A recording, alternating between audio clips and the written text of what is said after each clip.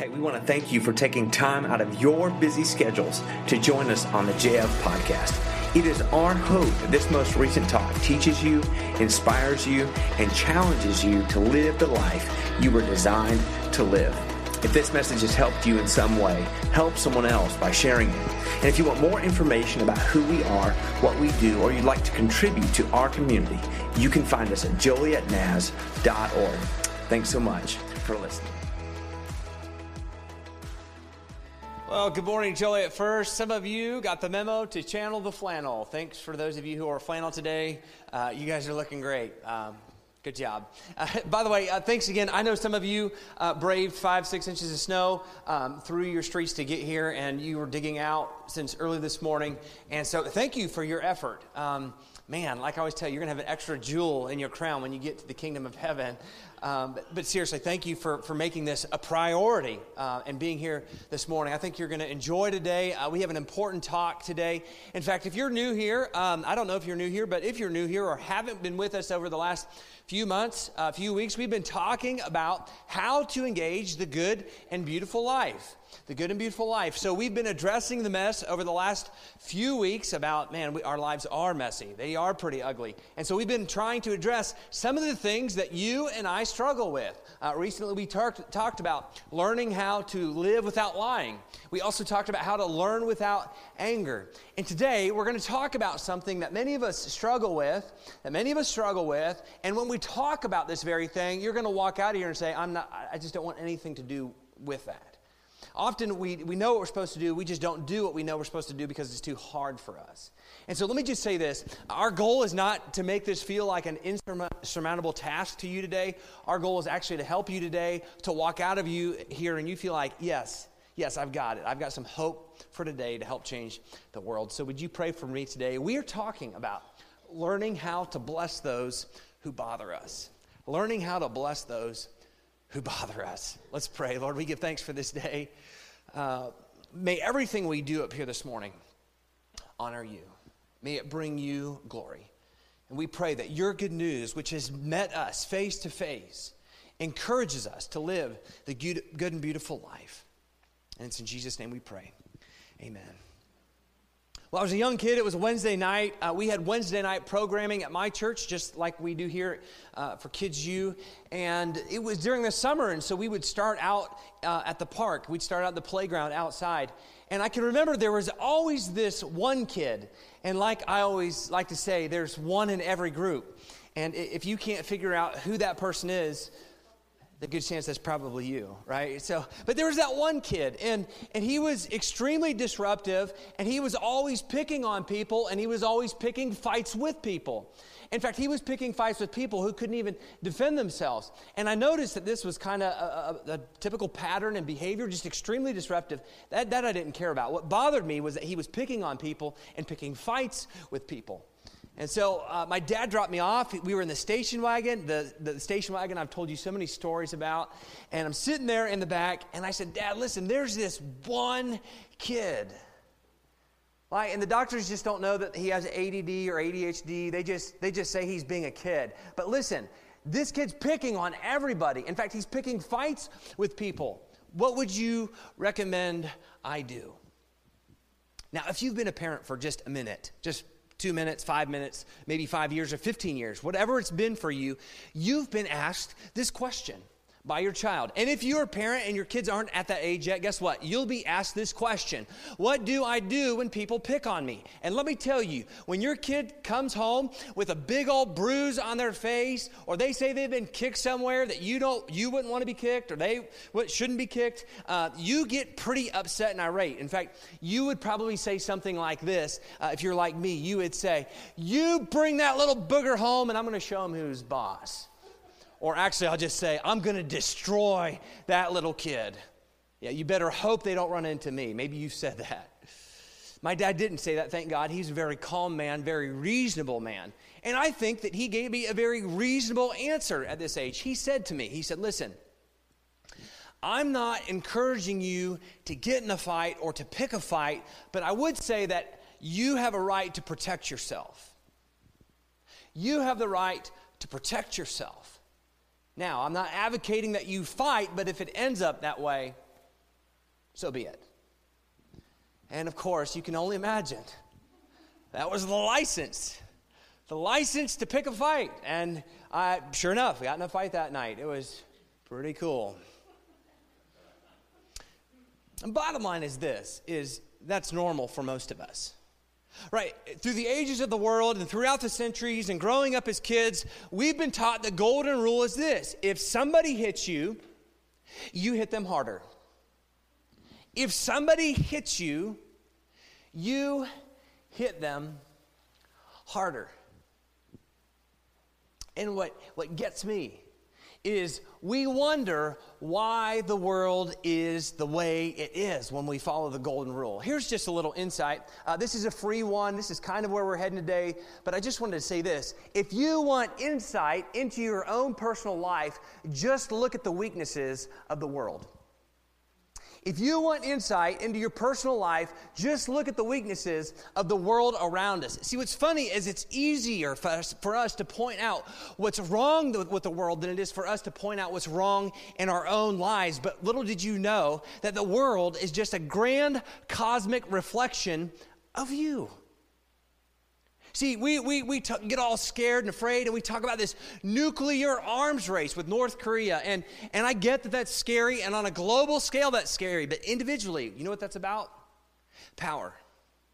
We think about poverty, and we know that poverty is something that plagues our globe. People go hungry and thirsty, and they go without shelter, and you've heard people say, well, they're just lazy, or they're addicted, or they don't work hard. But you know what at the root of poverty is this. It's greed. It's individual greed. You talk about racism or discrimination. You talk about inequality. You know what's interesting about that? At the individual level, that's about somebody feeling superior to somebody else. That's what it's about. And I think what's so interesting is that we can easily point out what's wrong with the world, but yet we don't want to point out what's wrong with us. And as I said earlier, the world is just a grand reflection of you. And so today, Jesus does something really amazing. He does what many of us don't see coming, and he takes something that's culturally relevant to the people of this day, that's a cultural norm to them, and he connects that, and he says, here's what's wrong with the world, but let me just say this is actually what's wrong with you. There's something deeper inside that's going on inside of you, and here's the problem. Here's the issue. Here's the tension. I know you've been said, somebody hit you hard or you hit him back, so let's address this issue. And he says, listen to this, he says, you've heard it said. We've been doing this repetition over the last few weeks. Your mom says, your dad says, your brother says, right? You've heard it said, an eye for an eye and a tooth for a tooth. You've heard it said, an eye for an eye and a tooth for a tooth. And instinctively, we get this. The other day, I was backing out of the garage. My two sons were in the back seat. I'm backing out, looking in the mirrors, trying to figure out where I'm going.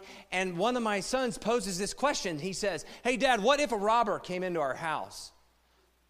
And I'm thinking, okay, that's a random question. And before I could answer, because I'm backing out, I'm looking in my mirrors, trying to pay attention and entertain a conversation about a robber coming into our house, one of them says, oh, yeah, I'd slam the door in his face. And then the other one says, no, I'd punch him in the face. He said, oh, yeah, well, while you're punching him in the face, I'd kick him in the, not so mentionable in church. And I'm like, where did this come from? Where did this conversation come from? I mean, who taught them this? We've never talked about this. I don't know. Where did they learn this? And what's interesting is you begin to see what they learn at school and what they learn around them actually is part of their life. And they begin to reflect this eye for an eye, tooth for a tooth mentality. In other words, you do this to me, I'm going to do that for you. You do this to me, and I'm going to do that for you. And what's interesting about the eye for an eye and tooth for tooth is we would just perceive it as getting even. I'm actually not doing something more to them. I'm just doing what they did to me. And it's actually not about getting even. What it is it's about gaining the edge over somebody. Think about this. Somebody does something to you, you do it back to them.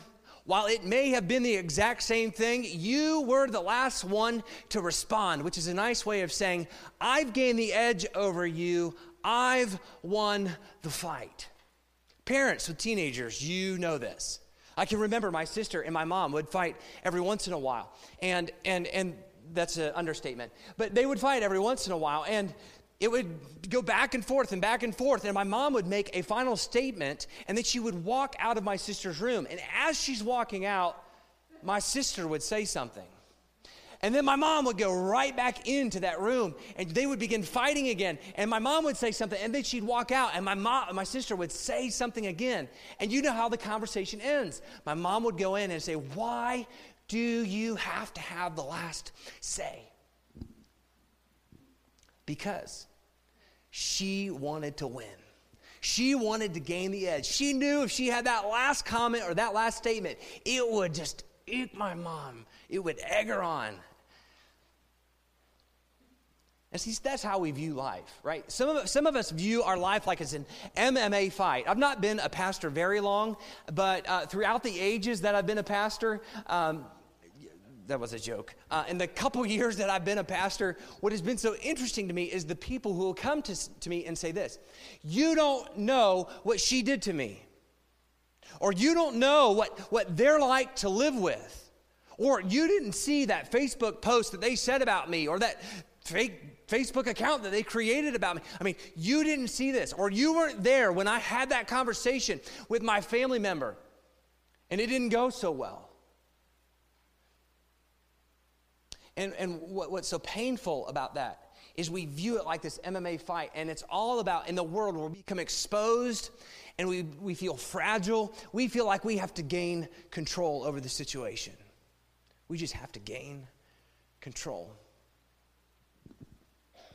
And Jesus resonates with this. He understands this, and that's why he's actually talking to the people, and he says, I love this, he says to me, he says, "I understand where you're coming from. I'm human. I get the need to fight back. In fact, you have been a nation who has been enslaved throughout their entire life. You've been a nation who has had the empire's boot upon your neck. People have taken from you. They've stolen from you what was rightfully yours. And if anybody has the right to fight back, if anybody has the right to gain the edge," he says, "I get it. I get it, my community, my people, who I love very much. You have the right to have an eye for an eye and a tooth for a tooth. You have the right to gain the edge."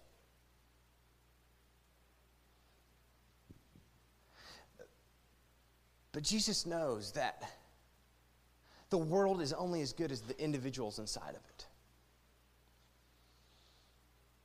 And so tucked at the very beginning of this talk, he tucks this sentence in here that we're going to discover in just a second. But it's almost as if Jesus is saying, I want you to lean in for just a second, because if one person takes this challenge on, the world would be changed. Just one. It only takes one person to change the world.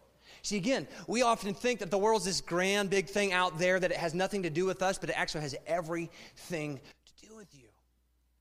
And Jesus says, if you can get this one thing right, it could change the trajectory of the world. And he says, but I tell you, yeah, I know what your mom said. I know what your ancestor said. I know the commands that had been given to you over the years. I know what has been passed down to you. You have heard it said. But let me tell you, it's not working for you. So I'm going to tell you, do not resist an evil person. Do not resist an evil person. And they're saying, you mean to tell me that all the years of wisdom that have been passed down to us, what our mother and our community and our people have taught us, you're saying that's not working anymore? And Jesus says, yep. And let me tell you why. An eye for an eye only kills the eye. Now, I know that's not grammatically correct, but I don't care. I had to make a statement that you could remember. And that's this, that the eye for an eye only kills the eye. The why behind what Jesus is saying is that the eye for an eye only kills the eye. And you know how I know that? Because Jesus says, I tell you, do not resist an evil person. Now, if you were paying attention last week and you're smart enough to remember what happened last week, we actually discovered this word evil at the end of the message. And often we think an evil person is actually Satan or the devil. We perceive him with horns and fire shooting out of the mouth. In fact, maybe some of you have relationships with people like that. They just look like the devil to you.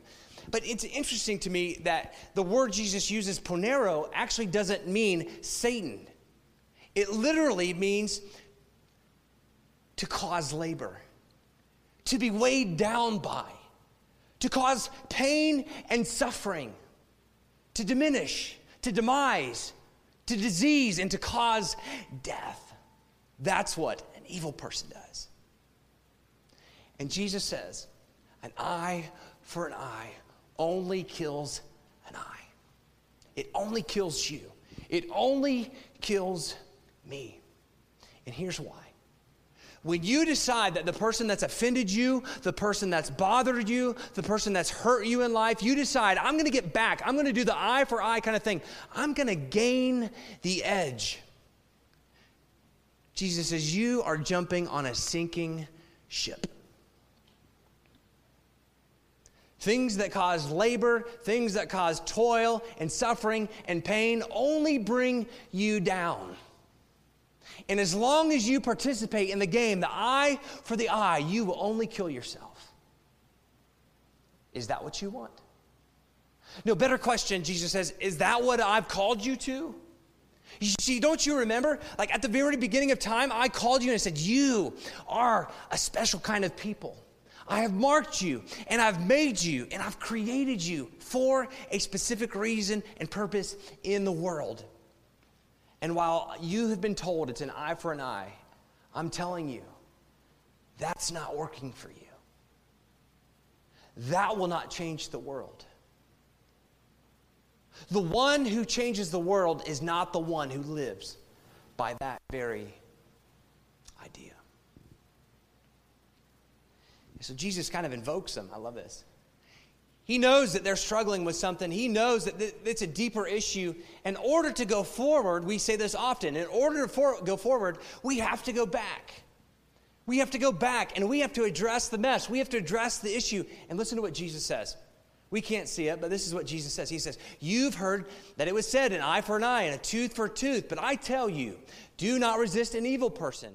If anyone slaps you, here he goes. If anyone slaps you on the right cheek, turn to them the other cheek also. And if anyone wants to sue you and they want to take your coat or your cloak or your shirt, hand the coat over as well. And if anyone forces you to go 1 mile, I need you to go 2 miles. And if anybody wants to borrow from you, do not turn them away. See, Jesus says, listen, before I tell you what I need you to know next, come on, bring it to me. Right, because I get it. Like you were brought out in front of the courtyards, in front of all the people as slaves, and you were slapped on your cheek, and you were humiliated in front of people. Right, I get it that currently you're paying 90% in taxes to the Roman Empire and to all the governments that rule over you. And you've lost your farm, you've lost your house, you lost your family, you don't even have food to feed your family, and the only thing left is your coat. And they're trying to take that from you too. Right, I get it that you have been asked by some government to carry military weapons for them for over a mile. And who carries equipment? What carries equipment? That's right, animals. And you have been viewed as subhuman. He's taken them back through their history.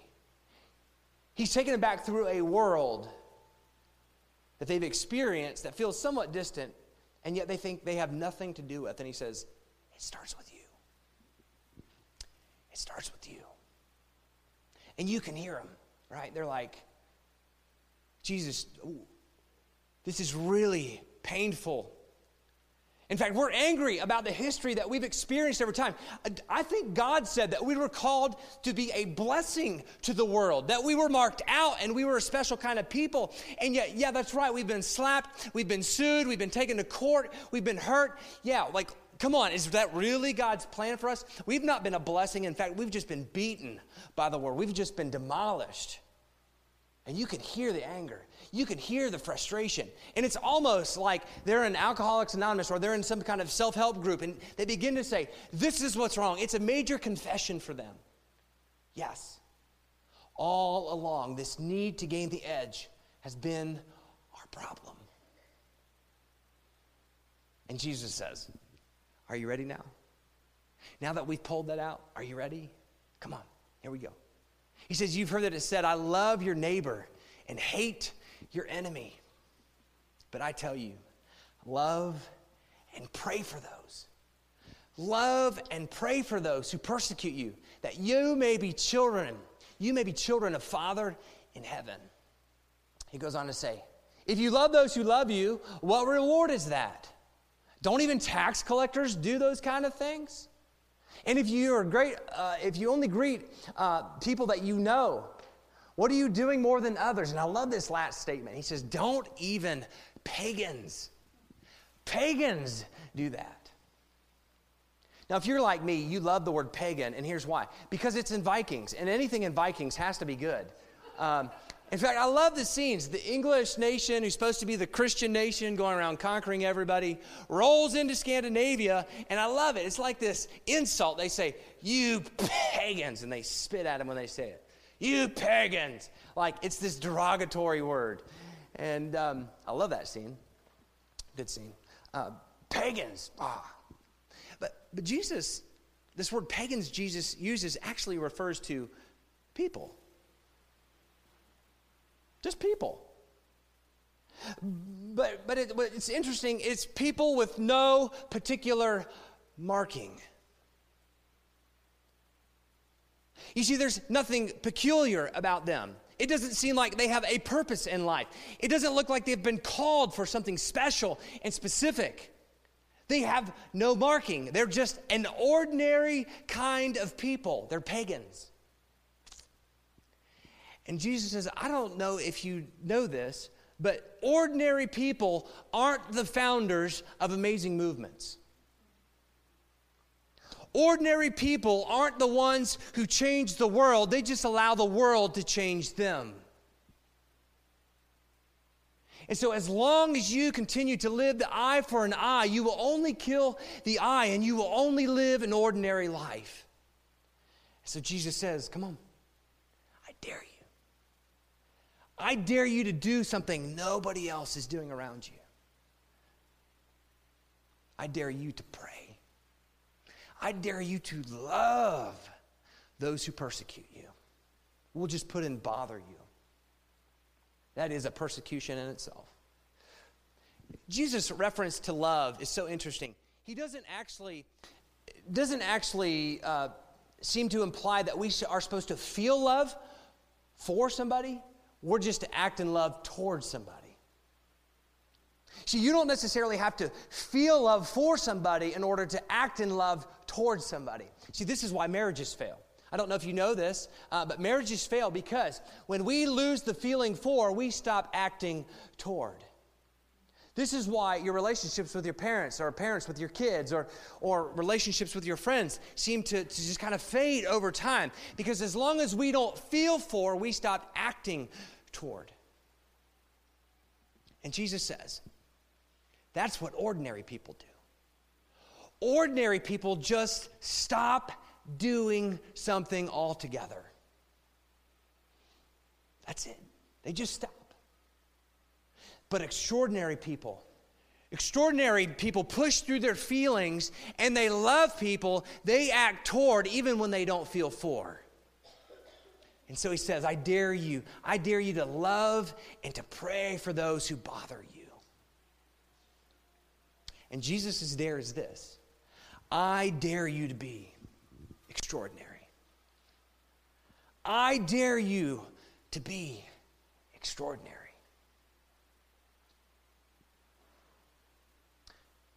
You want to complain about the world? You want to talk about the weaknesses of everything that goes on around you? You want to point your finger outward? Jesus says, come on. It starts here. It starts with you. starts with me. It starts with one, and if one of you decides to do it, it'll be so infectious that it will just gain momentum. And this is how a first century movement was started. Rather than retaliating eye for an eye and tooth for tooth, there were people who died out of love for others, for their faith, and for Jesus, and for God. And they lived extraordinary, extraordinary lives. You know what's funny is Jesus says at the end of this, he says, be perfect as I am perfect. Or in other words, be mature. You see, it only takes an ordinary person to fire back a Facebook post. It only takes an ordinary person to write a nasty text to somebody. It only takes an ordinary person to just go off on the person that's hurt you. Or even to be passive aggressive and pretend like it doesn't bother me, and yet you ignore, and don't even act in love. That's what ordinary people do. Ordinary people play the eye for the eye, and I'm here to tell you, eye for an eye only kills the eye. So Jesus says, listen, you do this, you love and pray for people, you dare to be extraordinary, let me show you how. And he says, I'm calling you back. I'm calling you back to the original marking, the original purpose, which is to be a blessing. See, aren't you glad we worked through all those anger issues and all those problems? Because now I'm calling you to be a blessing. To be a blessing to those who bother you. Not just to those who you love. I'm going to have a moment of authenticity, moment of confession as your pastor. There are times as pastors, I have a week or two out of the year. It's one or two, and I think last week was the week. As pastors, people come to you with their problems and their issues, and that's great. I love that. That's what I love. I love doing that, and it's part of my role as a pastor and coaching and mentoring and helping people. I love it when they come and talk to me. In fact, I'm thankful that you would even entrust me with those issues. But there are times when I am selfish. I'll have to admit it. And it's frustrating. It's frustrating when you're constantly asking people, how are you? How are you? How are you? And nobody says, hey, Pastor, how are you?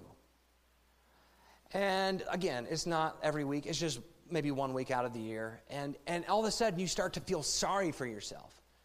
Nobody cares about you. Nobody appreciates you. And you know what happens?